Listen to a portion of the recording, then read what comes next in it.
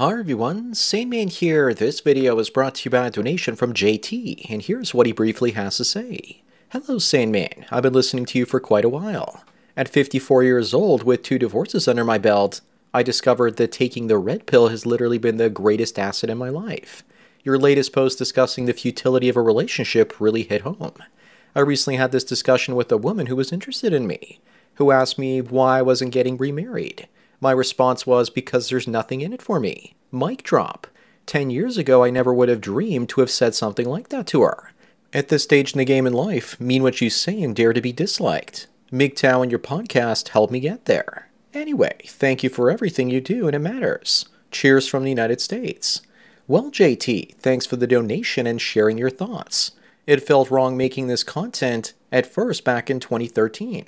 I felt like a horrible human being for saying the scary truth about female nature. It was an uncomfortable truth, but I felt that I couldn't live without saying it.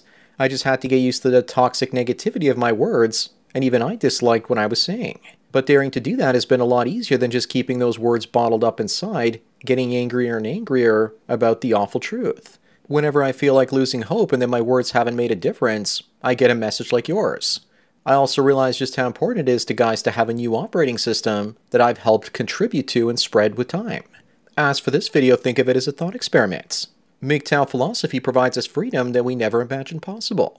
It provides us a new way of seeing the world as free men.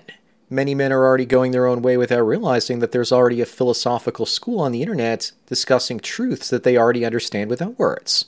But for some of us, we need to consciously go through the process and understand why we made the decision to be single. I was listening to a conversation Jordan Peterson was having about creativity, and he said that it's the artists that lead the way, and that they take a leap of faith and risk being wrong by spreading uncomfortable ideas and truths. Peterson says that the best way to predict creative achievement later in life is with early childhood emotional trauma. The best thing, according to him, in a sarcastic tone of course, that you can do for your children is to make them creative by dying young.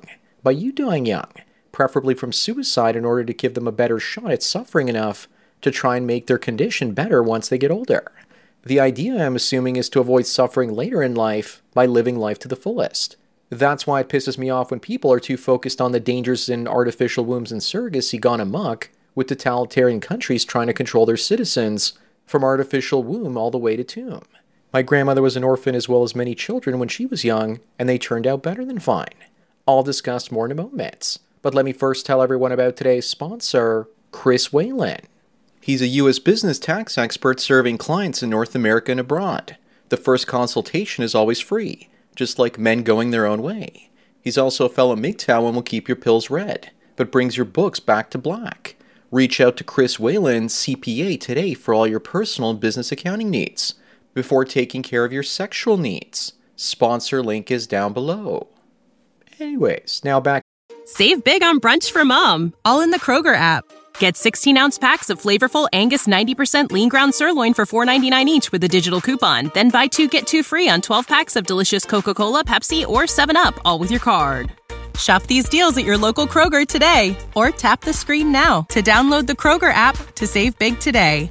Kroger, fresh for everyone. Prices and product availability subject to change. Restrictions apply. See site for details. To men walking away from women and towards freedom clown world show. Going your own way is a new, or should I say, rediscovered way of seeing the world. I'm glad that I helped show some men a world they never imagined was possible. That's the point of an artist or creative type. I used to believe that theory wasn't as important as action when it comes to creativity. That's even after 4 years while in art school, when I was taught that making art was the easy parts, but coming up with a reason to do it, that was the hard parts.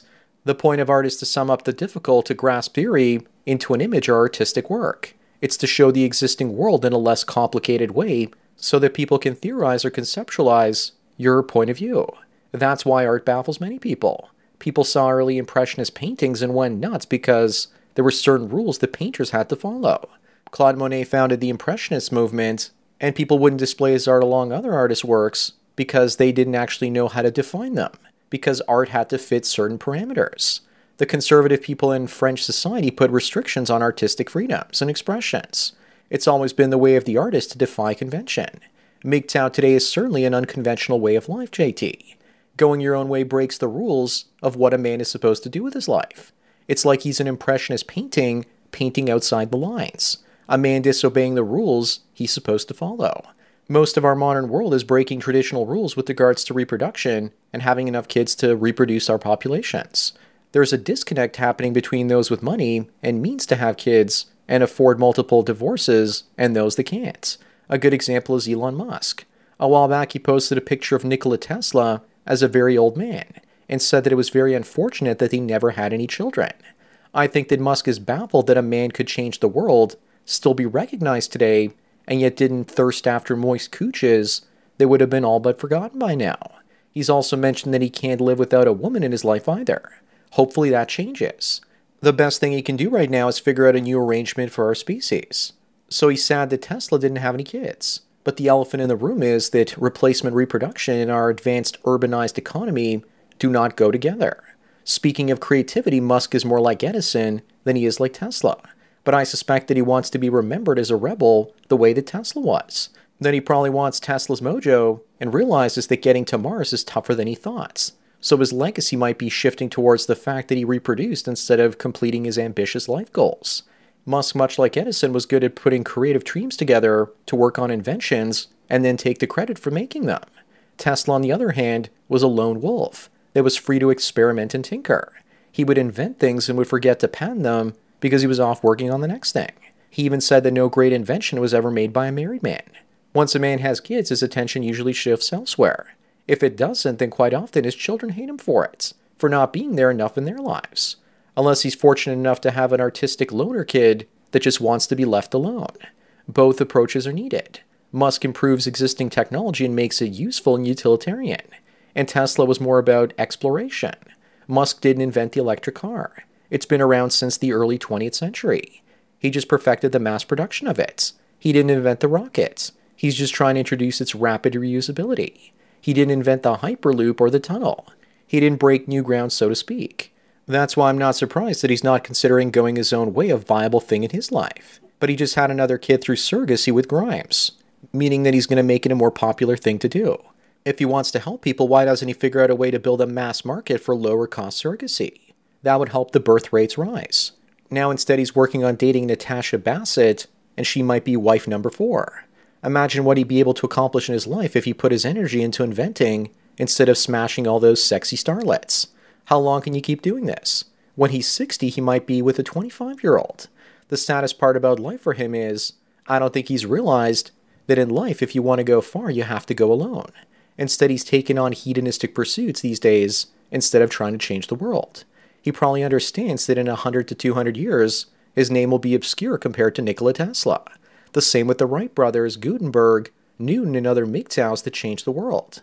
To change the world as an artist and thinker, you have to work alone, so your ideas and vision don't get polluted by the biases and ideas of others. A very small group of men reaching immortality by spreading ideas, art, and invention. The majority do it through procreation, however. But procreation only buys you a few generations of that immortality. But if you play the lottery with your life and do something outstanding as a man going his own way, you can do so because you have all the free time you need. MGTOW is the only way for a man to fully express his creative vision. Yet creativity is falling these days because of the higher cost of living, forcing many creative types to work at things that they hate instead of things they love. A single man in many ways is at a disadvantage unless he lives in a 2-breadwinner household. So he's going to suffer financially with regards to his standard of living if he's single and has his freedom. That, of course, is only until if and when he gets divorced. Then the suffering will be greater. He's going to be isolated from most of his friends and coworkers that have chosen to pair up. He's going to be looked down upon as an incel loser by society because he's not remarried or has a family. He's going to pay the price of shame and potential loneliness for that freedom. But we all know that freedom isn't free. If Musk was single, he'd be shamed for not sharing his wealth with a woman, even if she signs a prenup. Having kids doesn't mean your personality and mentality will be passed down. I see reproduction as a lottery where you have dozens of different people donating their DNA, like winning lottery ticket numbers. For example, I credit my creative great-grandfather that was a painter and sea explorer for a huge part of my personality. I also credit my Serbian stubbornness, as well as the more cold and reserved Croatian grandmother, for my emotionally detached side. I was lucky enough to get the pieces to the genetic lottery, but you need 6 or 7 winning numbers. If you only get 3, 4, or 5, then you're just a second-rate copy.